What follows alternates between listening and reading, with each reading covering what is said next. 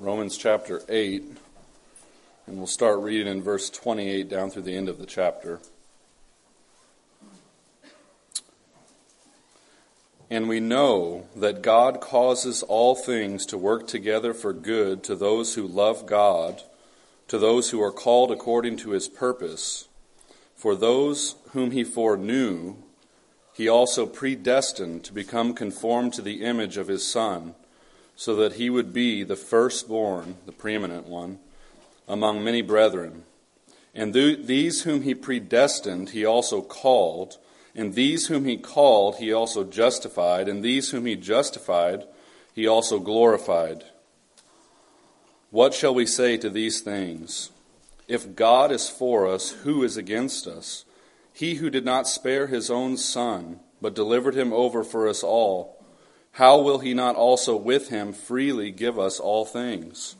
Who will bring a charge against God's elect? God is the one who justifies. Who is the one who condemns? Christ Jesus is he who died, yes, rather, who was raised, who is at the right hand of God, who also intercedes for us.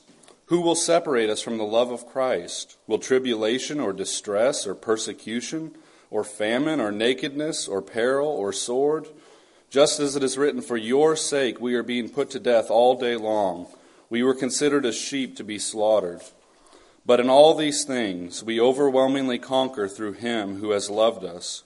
For I am convinced that neither death, nor life, nor angels, nor principalities, nor things present, nor things to come, nor powers, nor height, nor depth, nor any other created thing will be able to separate us from the love of God, which is in Christ Jesus our Lord. Amen. We could be done with the message right now. So these are obviously familiar and glorious words here in Romans chapter 8. I've titled this message, The Invincible Christian. The Invincible Christian. So not the perfect Christian, not the sinless Christian, but the invincible one. And kind of the thought behind this actually came when Brother Charles was preaching on endurance a few weeks back. He was preaching on it from the aspect of human responsibility, which is good and right. And, the Bible does that frequently. It's exhorting us to work out our salvation with fear and trembling. He that endures to the end shall be saved. But I want us to kind of think about on the other side, and that is of the divine sovereignty side, that God, the God who is going to see to it that his people endure unto the end, that God is going to cause it. He's going to make it happen for every true child of God. And so I wanted us to kind of consider some of these thoughts here in Romans chapter 8 for the encouragement of our faith, particularly if there's any of you that are repeatedly plagued by thoughts about not making it to the end, not crossing the finish line. I think that's a reality in the Christian life. It's an attack upon our minds sometimes by the devil of just that you're not going to make it, you're going to come short, you're not going to endure to the end. But this is meant as an encouragement to us that if you belong to God, you can and you must and you will make it to the end. So let's look at some of these thoughts here. The first thought is this: we must endure because it is part of the eternal plan of God. And we see that here in verse 28 and 29. Kind of looking down to 29. For those whom he foreknew, he also predestined to be conformed to the image of his Son, so that he'd be the firstborn among many brethren. And these whom he predestined, he also called. And these whom he called, he also justified. And these whom he justified, he also glorified.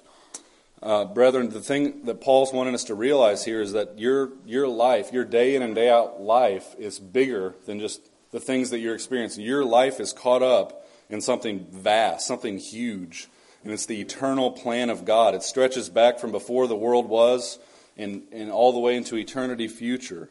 I mean, look at what he says here. He says that we were foreknown. These whom he foreknown, these are specific people. This is not everyone. This is foreknown, knew beforehand. And we know that in the Bible, knowledge, when God talks about knowing someone, it's not just knowing facts about them. It's that God knew you in a special way before the foundation of the world. You were foreknown. He told Jeremiah, before I formed you in the womb, I knew you. I knew you. He says that we were predestined, destined beforehand, predetermined to what? to end up looking perfectly like Christ one day. That was predetermined by God in your life. Called, the effectual summons, right? That God called you at a point in time. It wasn't just an invitation. The word came with power into your life, and something happened. God began to tug on you. God drew you to himself and into his kingdom.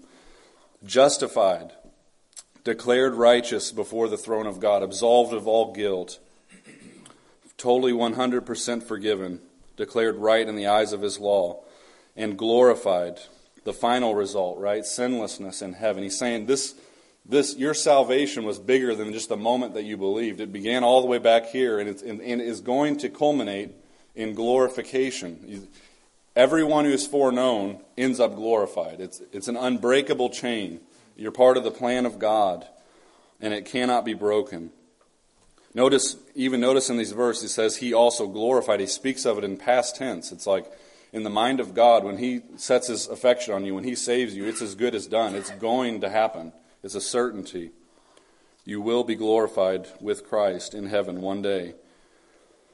So what we see here is that this first point is this, that our endurance, our continuing, it depends ultimately on the plan and the purpose of God. Do we have responsibility? Yes, but ultimately it hinges upon God, his purpose. Romans 11:29, kind of a different context, but it illustrates this kind of truth. The gifts and calling of God are irrevocable, literally without repentance. He's never going to change his mind on it. When God gives the gift of salvation, he's never going to go back on it. He's never going to change his mind. When he calls someone, he's never going to uncall them. He's never going to go back on it. Literally, this is what the word irrevocable means: not able to be changed, reversed, or recovered. Final. That is the way that God works. That's how God deals with people. Has God called you? Has he given grace to you? It's never to be reversed. And brethren, some of us, you think wrong thoughts about God. You think that God is going to change his mind. You think that he is going to reverse it. That you're going to sin in some way and it's going to mess everything up and then God is going to reject you. But the Bible says the opposite. God's calling, his gifts, they're irrevocable. He's never going to go back on them. Such thoughts are not from God, but from the devil. With God, it's not yes and no. It's yes in Christ Jesus. So the first point there, we must endure because it's part of the eternal plan of God. Second point, we must endure because God is for us. Look in verse 31. What shall we say to these things? If God is for us, who is against us? God. If God is for us, the Almighty, right? The Psalms say the voice of the Lord breaks the cedars of Lebanon. You think about these massive trees. God just speaks and boom, just shatters them like it's a toothpick, like it's nothing. It says that the mountains melt like wax at the presence of the Lord, and that the earth is upheaved by his presence. This God, this God of infinite power, behind you, for you, standing with you, determined to be with you until the end. That's what the Bible says. This God who's able to move heaven and earth is going to do so to accomplish his purposes in you. It must happen. It will happen. This God, the omniscient one. Brethren, do you have a wise heavenly Father? Is God wise? Is God a God of wisdom? You parents, would you withhold wise counsel from your children if they're about to stumble in a terrible way? If they're about to mess up their life completely, would you step in and do everything you could to plead with them and try to teach them the right way they should go? Will not God do the same thing with us? Is God, what kind of father is God? He's a good father, right? I will counsel you with my eye upon you. So God, think about that. God is for you. You must endure because the God who is for you. If God be for us, who is against us? Well, the answer is there's lots of things against us, right? There's the world. The world is not your friend. It's not trying to help you on toward heaven. It's not trying to help you on toward God. Hollywood doesn't care about your walk with the Lord. Yeah. Demons, satanic principalities, powers, they're opposing you. They're tempting you. They're trying to trip you up. They have schemes against your life. They know your weak points. The devil's opposing you. He does not want you to succeed in the Christian life, so the devil's against us. Sometimes individuals are against us, right? They have it out for you. A teacher has it out for you because you're a Christian or whatever. But he's asking this question here saying, what is that to God? If God is for us, who is against us? What do those matter? I mean, you might think of it like this. If you put all of the things that are opposed to the Christian life, it's like a bunch of ants trying to raise up an army and fight against Mount Everest. I mean, it's impossible. After 1,000 years, they may have destroyed one little rock. I mean, it's impossible. It's not like there's this big power struggle between God and the devil and, what's going to happen at the end of the day. The devil's nothing to God. God is infinite. The devil's finite. It says that the Lord sits in the heavens and laughs. He laughs at people that tries to oppose His plan, His purpose, what He's accomplishing. Scoffs at them. In Isaiah, it is He who sits above the circle of the earth, and its inhabitants are like grasshoppers. It's like he's ruling, He's sitting above the circle of the earth, and all the people, they're just like a bunch of little grasshoppers to Him. I mean, just think about that. If you fear man, if you're afraid of man, they're just a grasshopper chewing on grass. I mean, they're nothing to be afraid of if God be for you. Amen. The weakest saint shall win the day, though death and hell obstruct the way. I mean, the weakest saint, the most feeble one, they must win because God be for them. So that's the second point. God is for us, therefore we must endure. Next point is this, that God has already given us the highest gift imaginable, and He will not fail to give us the lesser gifts, including endurance. He who did not spare His own Son, but delivered Him over for us all, how will He not also with Him freely give us all things? No one is going to be able to say this, God loved me enough to save me, but He didn't love me enough to keep me until the end. No one's ever going to be able to say that. If He gave you Christ, if He's given you the highest gift, how will He not also with Him give you the lesser things? He's going to give you heaven, eternal life, all the rewards. They are going to come. It's impossible. He's already given us the greatest gift. Yeah. Next point, the justification of God is eternal and unchanging. Look here in verse 33. Who will bring a charge against God's elect? God is the one who justifies. Who is the one who condemns? Christ Jesus is He who died, yes, rather, who is raised, who is at the right hand of God, who also intercedes for us. Brethren, it's saying what the Bible is saying here is it is God who justifies. If God justifies you, who can condemn you? If the highest court of the land has justified you, a lesser one cannot condemn you, right? That's the argument. You may condemn yourself. I mean, you may have thoughts condemning yourself. You may feel guilt when you sin against God. Satan can accuse you and condemn you, but he's saying it doesn't matter. They can't hurt you. You can't ultimately hurt yourself. If God, who cannot lie, says He'll never condemn you, that He's justified you, He's declared you righteous. Christ Jesus is He who died. He's saying it's based upon the blood. It's based upon the death of Christ. Justice has been satisfied. All of your sins have been paid for. They've been dealt with. Past, present, future. Eternal justification. Will one drop of the Redeemer's blood fail to accomplish its purpose? To which we can say no. Not one drop is going to fail to save His people from their sins. His name shall be called Jesus, for He will save His people from their sins. He did not die just to make salvation possible, right? That's not what the Bible teaches. It teaches that He died to save people. His death was effectual. It actually did something happen on that cross, that God was determined to save you, and that salvation would be worked out in time in your life. Turn with me over to the book of John, chapter 6. John chapter 6, talking about the mission of Christ, what he came to do. Verse 35, Jesus said to them, I am the bread of life. He who comes to me will not hunger, and he who believes in me will never thirst. But I said to you that you have seen me and yet do not believe. All that the Father gives me will come to me, and the one who comes to me I will certainly not cast out. For I have come down from heaven not to do my own will, but the will of Him who sent me. This is the will of him who sent me, that of all that he has given me I lose nothing, but raise it up on the last day. For this is the will of my Father, that everyone who beholds the Son and believes in him will have eternal life, and I myself will raise him up on the last day. So he's saying, I came down from heaven not to do my own will, but the will of God, the will of him who sent me. What was the will of him who sent me? That he lose nothing, that not one soul that God the Father had given to Christ should be lost. It's determined. His blood will save you. Your first thought when you sin is not that I'm not a Christian. That should not be your first thought. Or that God condemns me now. No, your first thought should be, I should run back to God.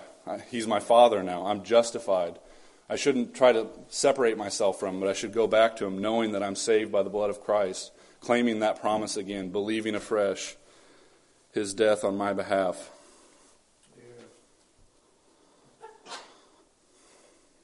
Next thought is this. We must endure, if you want to go back to Romans 8. We must endure unto the end because Jesus Christ is praying for us, right?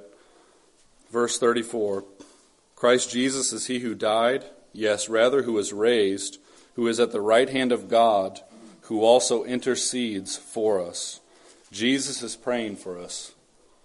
I mean, think about that. Ryan Fullerton, he preached a message one time that I heard. He said, where's the greatest prayer meeting in the world or in existence?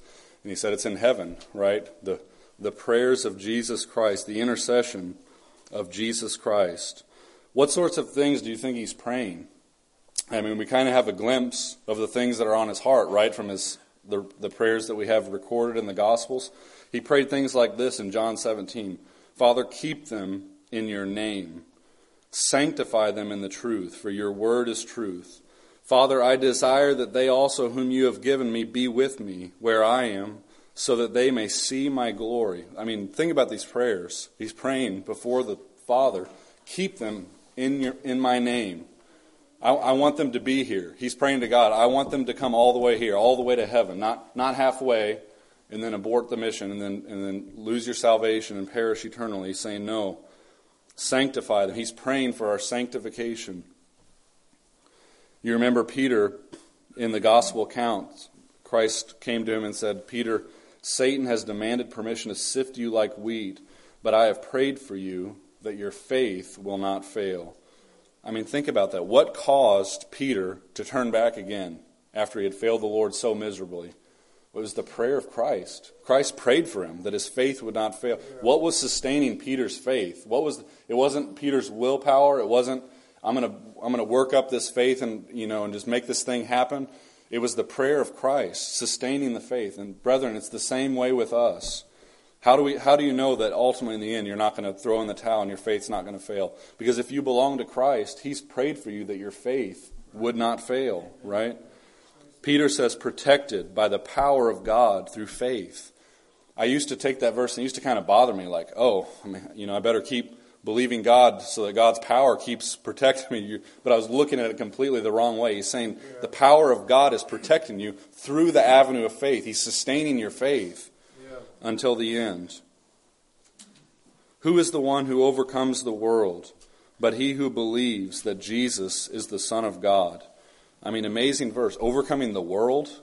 Jesus said, take heart, I've overcome the world. He said, don't worry. But he says you can do the same thing just by believing, just by trusting that he's the Son of God. So it's the intercessions of Christ, right, continuing this work in us. I wanted to share a short little section here from Pilgrim's Progress that I thought of. This is the account of Christian. This is an allegory for some of you that may not know of the Christian life. So Christian's kind of going through this journey of life. And he comes to this house called the Interpreter's House. And this is what it says. Then I saw in my dream that the interpreter took Christian by the hand and led him into a place where a fire was burning against a wall. Kind of interesting, this fire's coming up next to this wall. And one standing by it, casting much water upon it to quench it. Yet did the fire burn higher and hotter. So here's a strange sight. There's this man pouring water on, but it's like burning all the hotter, and all the more flames are coming up here. Then said Christian, what means this? The interpreter answered, this fire is the work of grace that is wrought in the heart. He that casts water upon it to extinguish it and put it out is the devil. But in that thou seest the fire, notwithstanding, burn higher and hotter, thou shalt also see the reason of that. So he had him about to the backside of the wall, where he saw a man with a vessel of oil in his hand. He's got this cup or a vessel of oil, of which he did also continually cast, but secretly into the fire. So on the other side of the wall, there's someone else pouring something. They're pouring oil on it, right? Then said Christian, what means this? The interpreter answered, this is Christ, who continually with the oil of his grace maintains the work already begun in the heart, by the means of which, notwithstanding what the devil can do, the souls of his people prove gracious still. They're still growing in grace. And in that thou sawest that the man stood behind the wall to maintain the fire, this is to teach thee that it is hard for the tempted to see how the work of grace is maintained in the soul. He said, it's Christ behind the wall. The devil's trying to throw water on it all your life, but how's this thing burning hotter and higher still? Many times you don't even know, but it's God, it's Christ behind the wall, putting the oil of his grace upon your life. It's the prayers, it's the intercessions of Christ and the work of his Spirit, right? Work out your salvation with fear and trembling, for it is God who is at work in you, both to will and to work according to his good pleasure. We must endure because Christ intercedes and continues his work in us. So the intercessions of Christ. Lastly, we must endure because of the inseparable power of Christ's love, right? It is impossible to finally fall away because Christ loves you too much to let that happen. Verse 35, who will separate us from the love of Christ?